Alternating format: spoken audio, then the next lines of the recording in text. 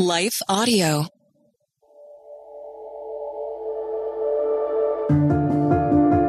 Hello, listeners. My name is Shara Donahue, and I'm the host of The Bible Out of Context, also known sometimes as The Bible Never Said That.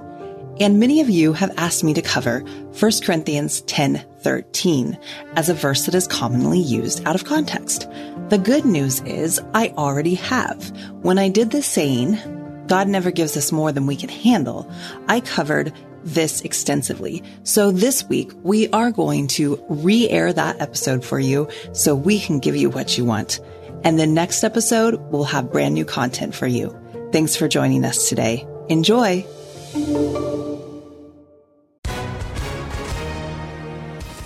Hi, everyone. If you've been injured in an accident that was not your fault, listen up. We have legal professionals standing by to answer your questions for free. Call now and find out if you have a case and how much it's potentially worth. Call 800-497-4410. I'm here with spokesman John Wolf. So, John, tell everyone listening who should call right now.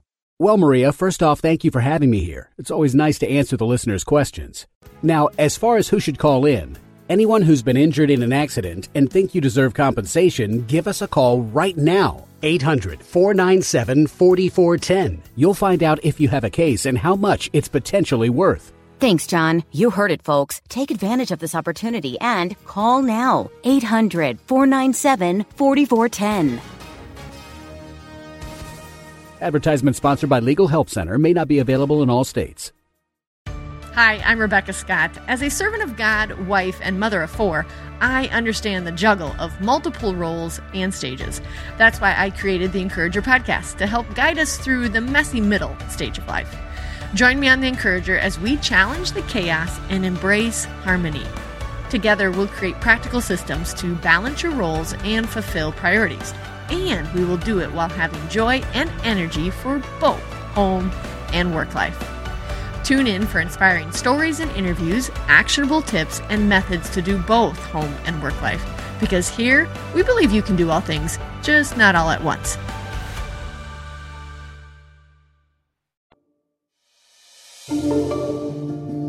Hello, listeners. My name is Shara Donahue, and welcome to The Bible Never Said That, a podcast where we talk about popular sayings that have invaded the culture and the church, even though they are theologically unsound. Today we'll be talking about a saying that we hear far too often from faithful churchgoers. God will never give you more than you can handle. Now, most people who believe this idea is biblical support it by quoting 1 Corinthians 10:13, which says, "No temptation has overtaken you except what is common to mankind, and God is faithful. He will not let you be tempted beyond what you can bear, but when you are tempted, He will also provide a way out so that you can endure it." This is great news for when we are facing temptation. So often the way out of situations which are baited with sin is to simply say no. We convince ourselves that uttering this 2-letter word is harder than it actually is, but God promises a way out of temptation, and we can trust Him that it will be there. But note that this verse is talking about temptation, not the weight of life circumstances. The comforting thought of not being given anything beyond what we can bear is not found in Scripture, and anyone who has lived long enough to witness suffering knows it's not true. One of the reasons I am taking the time to point out the problems in these sayings is because it breaks my heart to see Christians, God's people, spouting off false sayings and attempts to truly make people feel better, but never getting to the truth that can actually make people get better. But just because God may give us more than we can handle is not a cause to lose hope, because the hope we have is greater than an easy life. The hope we have lies in that we have a God who can handle it all. Psalm 121:2 says, "My help comes from the Lord, the maker of heaven and earth." He not only tells us that He will come to our aid, but He comforts us as well. In Isaiah 41:10, we are encouraged with these words, "So do not fear, for I am with you. Do not be dismayed, for I am your God. I will strengthen you and help you. I will uphold you with my righteous right hand. Life may be more than we can handle, but it will never be more than God can handle. In the Gospels, we see the disciples were often under the pressure that they were in situations beyond their own strength. They fretted that they didn't have enough food, that they couldn't cast out certain demons, and that Jesus died on the cross. They loved Jesus and sought to serve him, but also they forgot far too often that he was God. And don't we do the same? We forget that Jesus is God and we get stressed out. We worry we won't have enough, that the waves of life will crash too strong, and that Jesus will forget the prayers we've breathed out in the midst of our busyness and trying to control our own destinies. Being still before God reminds us that our Savior is the one who calms the seas. He is the one who heals the blind and ransoms the debtor's soul. Worry robs us of the power that comes from acknowledging that God is God, and no set of circumstances could, can, or ever will change that. It keeps our mind meditating on how things can go wrong and how we can strive to make them go right. It does not send us into the presence of a mighty God who can part seas and raise the dead. In order to silence the worry so we can be still before God, we need to possess humility. Many people prone to anxiousness have been told to give their concerns to God. But the verse that precedes that command gives us the key to do so. In 1 Peter 5:6-7, it says, "Humble yourselves, therefore, under God's mighty hand, that he may lift you up in due time. Cast all your anxiety on him, because he cares for you."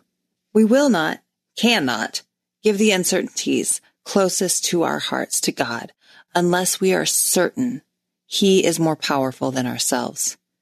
To be still before him, we must acknowledge this with all our heart, mind, and soul. We need to trust that he is strong enough to carry the things we cannot carry. And we need to trust when the questions of why linger within our souls. We have complex emotions when we see the horror of violence usher souls into eternity or pain. Whether it be war, natural disasters, or domestic terrorism, when we look at society, it becomes obvious to us that we cannot guarantee the safety of ourselves or those we love, and that feels overwhelming. We grieve because there has been loss, and we long for justice to be satisfied. We make escape plans, prep emergency supplies, and wisely make sure we are prepared for disaster because we know the truth. We live in a fallen world, and it is more than we can handle. Tragedy does strike. God could have stopped it. We don't get to know why he didn't. This tension we feel as people of faith, and it does not exist primarily in global or national tragedy. We feel it strain most when personal woe is woven into our own story that we thought surely would have a happy ending. When someone we thought was safe proved that they were not. When we thought there would be more time with one we loved. Or when the dream we chased suddenly shifted to a nightmare. Emotionally, we become either angry or still.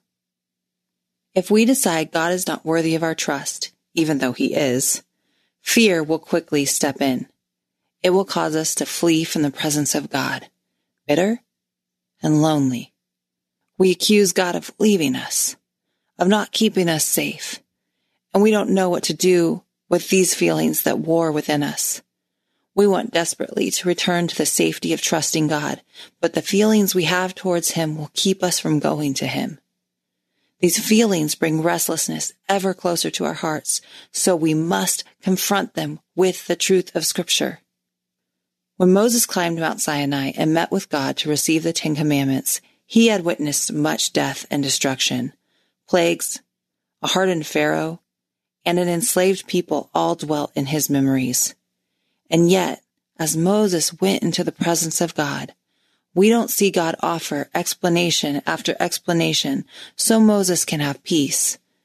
We instead see God remind Moses who God is.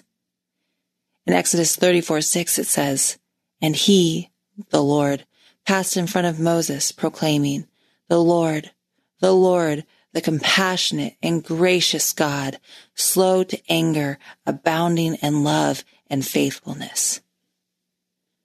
Finding strength in God has little to do with getting our fears soothed and our questions answered, and more to do with simply trusting God to be God. When Moses came to the end of his life, he didn't give the next leader, Joshua, how-to suggestions. He told him instead what we all must hold to. In Deuteronomy 31:8, it says, "The Lord himself goes before you and will be with you. He will never leave you nor forsake you. Do not be afraid. Do not be discouraged." When we realize that God can handle what we cannot, even when we are dealing with sorrow or suffering that seems like it will crush us, we still need to learn to let go of the control we cling to and trust that God is at work. One of the most paralyzing things we can hold on to after we face trials and tribulation is unforgiveness. We often hear about God's forgiveness in the church. We know we received what we did not deserve from Christ, but it can be difficult to extend it to those who don't seem deserving. But if we truly grasp Christ's sacrifice on the cross, we realize that we have no right to withhold forgiveness from others. But unfortunately, our emotions don't always line up with what we mentally agree with. And while we see that forgiveness is central to God's plan for us, it's far from easy. So why is it hard? Well, first of all, the hurt is real. Forgiveness does not deny the existence of the pain. There would be no need to forgive if no wrong was committed. Sometimes we shove the pain into the pits of our own soul, lock it up, and try not to dignify its existence. Other times, we choose to wallow, bathe, and exist in it as it slowly drains us. Both are faulty and contrary to the way of Jesus. He leads us to deal with the wrongs committed against us. So, if we are wise, we battle for freedom, even when the path is perilous. Look to Stephen, who was sentenced to death for proclaiming his faith in Acts chapter 7. In verses 59 through 60, it says, "While they were stoning him, Stephen prayed, 'Lord Jesus, receive my spirit.' Then he fell on his knees and cried out, 'Lord, do not hold this sin against them.' When he had said this, he fell asleep." Stephen's pain was real, severe, and it would cost him everything. As J.D. Greer says, in that moment, Stephen decided that Jesus' approval was better than life. So this is where we start. We ask ourselves, is it Jesus' approval we want more than anything? Or does the desire for vengeance keep us from seeing the face of our Savior? Forgiveness is also hard because the consequences of the pain are sometimes still being felt. Maybe somebody swindled you, left you, or injured you, and you are still paying off the debt, recovering from injuries, or suffering the consequences of another's choices. The temptation to feel the sting of offense will be present each time you are forced to live out the repercussions of the wrongs of another. When we are confronted by these consequences, it can reawaken the deep ache that will be present if we have not fully forgiven them. Deciding to forgive may be the most difficult part of the process and may take multiple tries to make it stick. This is especially true if the offender is someone close to us or another believer. David laments the heartache that can come from close-knit treachery in Psalm 55, 12 through 14. He says, "If an enemy were insulting me, I could endure it. If a foe were rising against me, I could hide. But it is you, a man like myself, my companion, my close friend, with whom I once enjoyed sweet fellowship at the house of God, as we walked among the worshipers." Reminders, consequences, and memories can be used by Satan to establish a foothold of bitterness. In those moments, we must choose yet again to love as Christ loves, to take the thoughts captive and choose not to dwell in the pain. In those moments, we must remind ourselves, I can forgive because I am forgiven.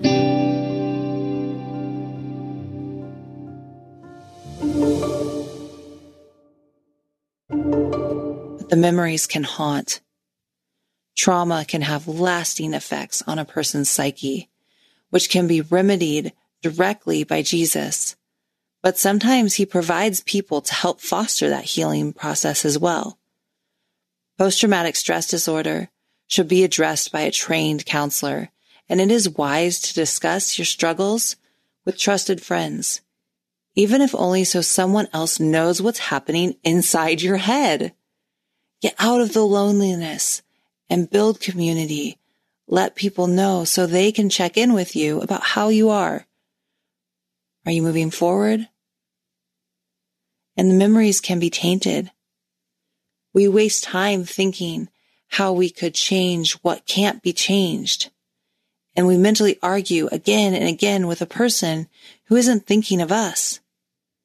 We can tell ourselves dangerous stories when they become stuck, swirling continuously in our thoughts.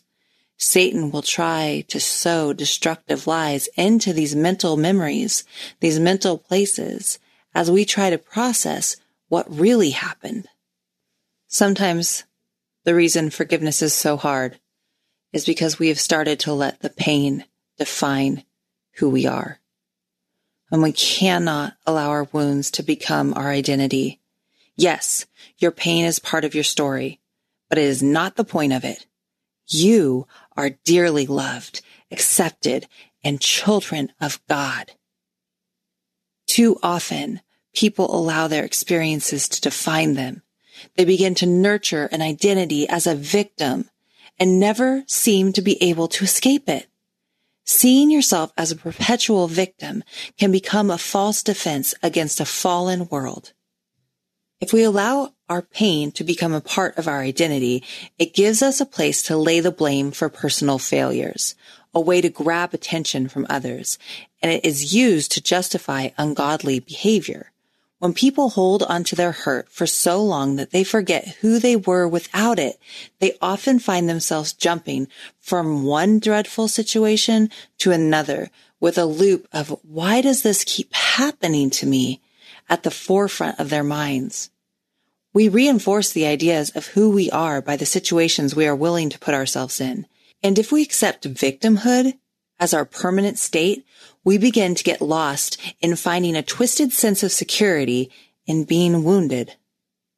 When life feels out of control, we retreat back into this familiar state because it feels safer than hoping for something more. But Jesus has more, much, much more for us than an identity as a victim. Jesus calls us to victory. And when we begin to know that victory is possible, we begin to grow in courage. So we have to refuse to let unforgiveness deteriorate our soul. Because when we forgive, we are offering something that may not have even been asked for, and something the offender most likely does not deserve. It is not just for their sake that we forgive, it is also for our own. When we let resentment fill our days and allow seething anger to boil under the surface of our actions, we leave little room for peace and joy in our lives.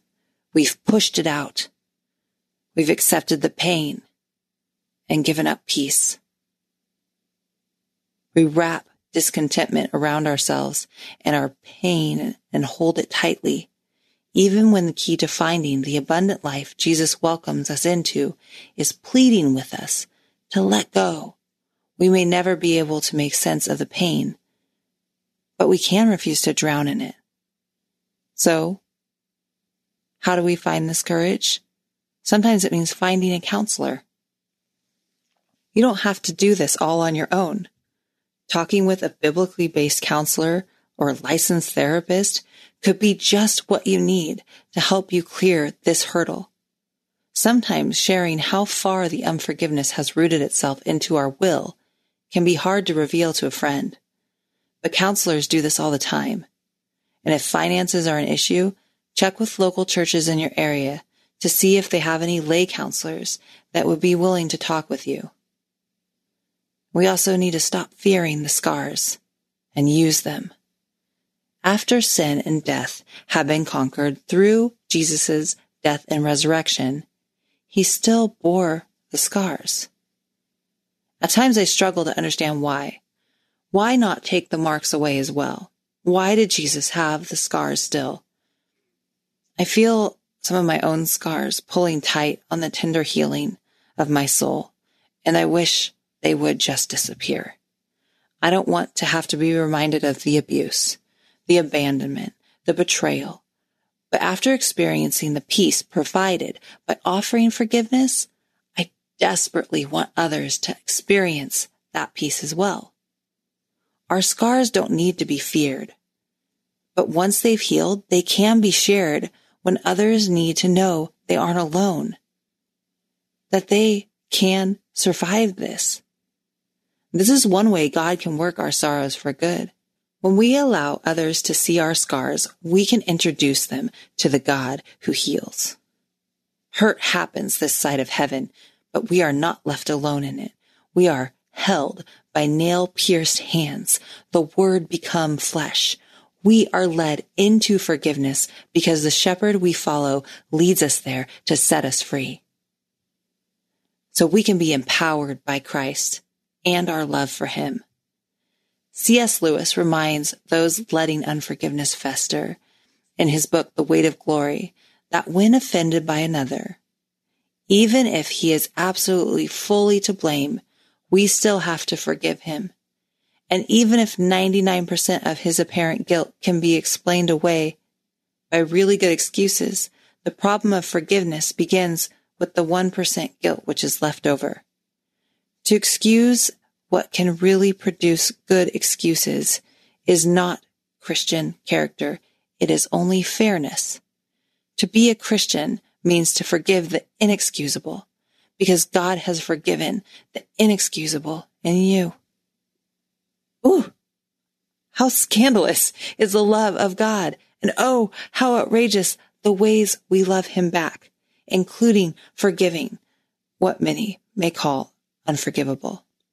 1 John 5:3-4 says, "In fact, this is love for God, to keep his commands, and his commands are not burdensome, for everyone born of God overcomes the world.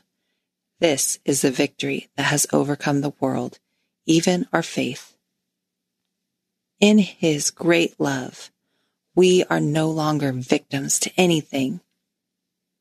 In fact, we've been made victorious. So we show Jesus our love by obeying his truth, even when it's hard. Forgiveness may seem impossible, but it's not. God will empower us to do what he asks of us. He forgave us without hesitation when we asked, fully knowing we didn't deserve it. He loves us and calls us his own, and it is our privilege to find the courage to love like he does. Extending forgiveness to those who have hurt us is more than we can handle. It is. It's a big ask, but it's doable with the Spirit of God. All of life is manageable with our great and mighty, holy God, because nothing is outside of his power. He is the one who walks with us in joys and the painful moments we wish would pass. He will give us more than we feel like we can take, so that we can see him clearly. Because when we see him clearly, all of life becomes more purposeful, and the battles that come our way become worth fighting, because we know the ultimate victory belongs to our great and mighty God, and we belong to him.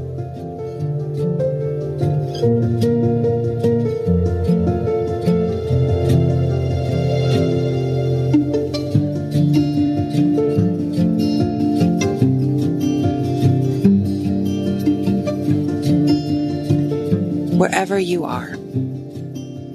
I want to pray for you as we wrap up today, because life can be painful, but you don't have to do it alone. Jesus, you know the hearts of your people.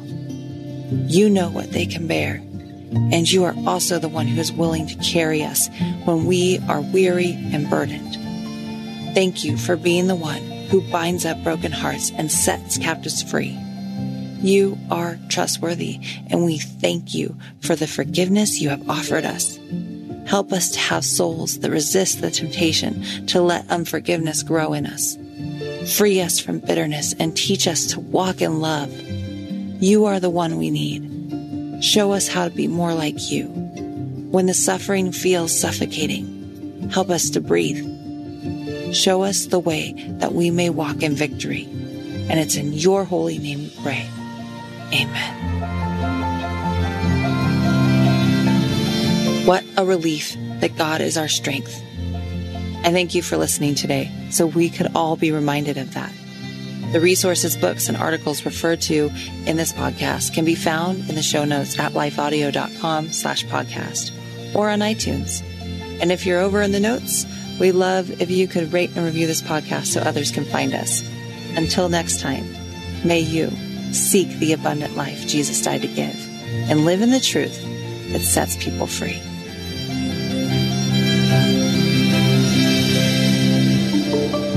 The Bible Never Said That is a production of Life Audio and Salem Media.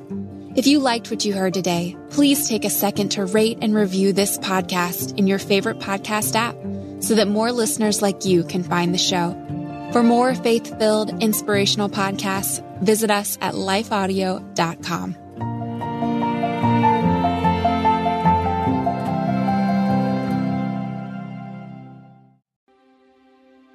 Jesus wants our fears to launch us toward faith. Then he grins and says, "Do you trust me? Because together we can do this." With Mornings with Jesus, you can start your day in a positive way. Find hope through inspirational stories and scripture. Go to lifeaudio.com or search your favorite podcast app for Mornings with Jesus. You can also download the Abide app for biblical meditations at abide.com.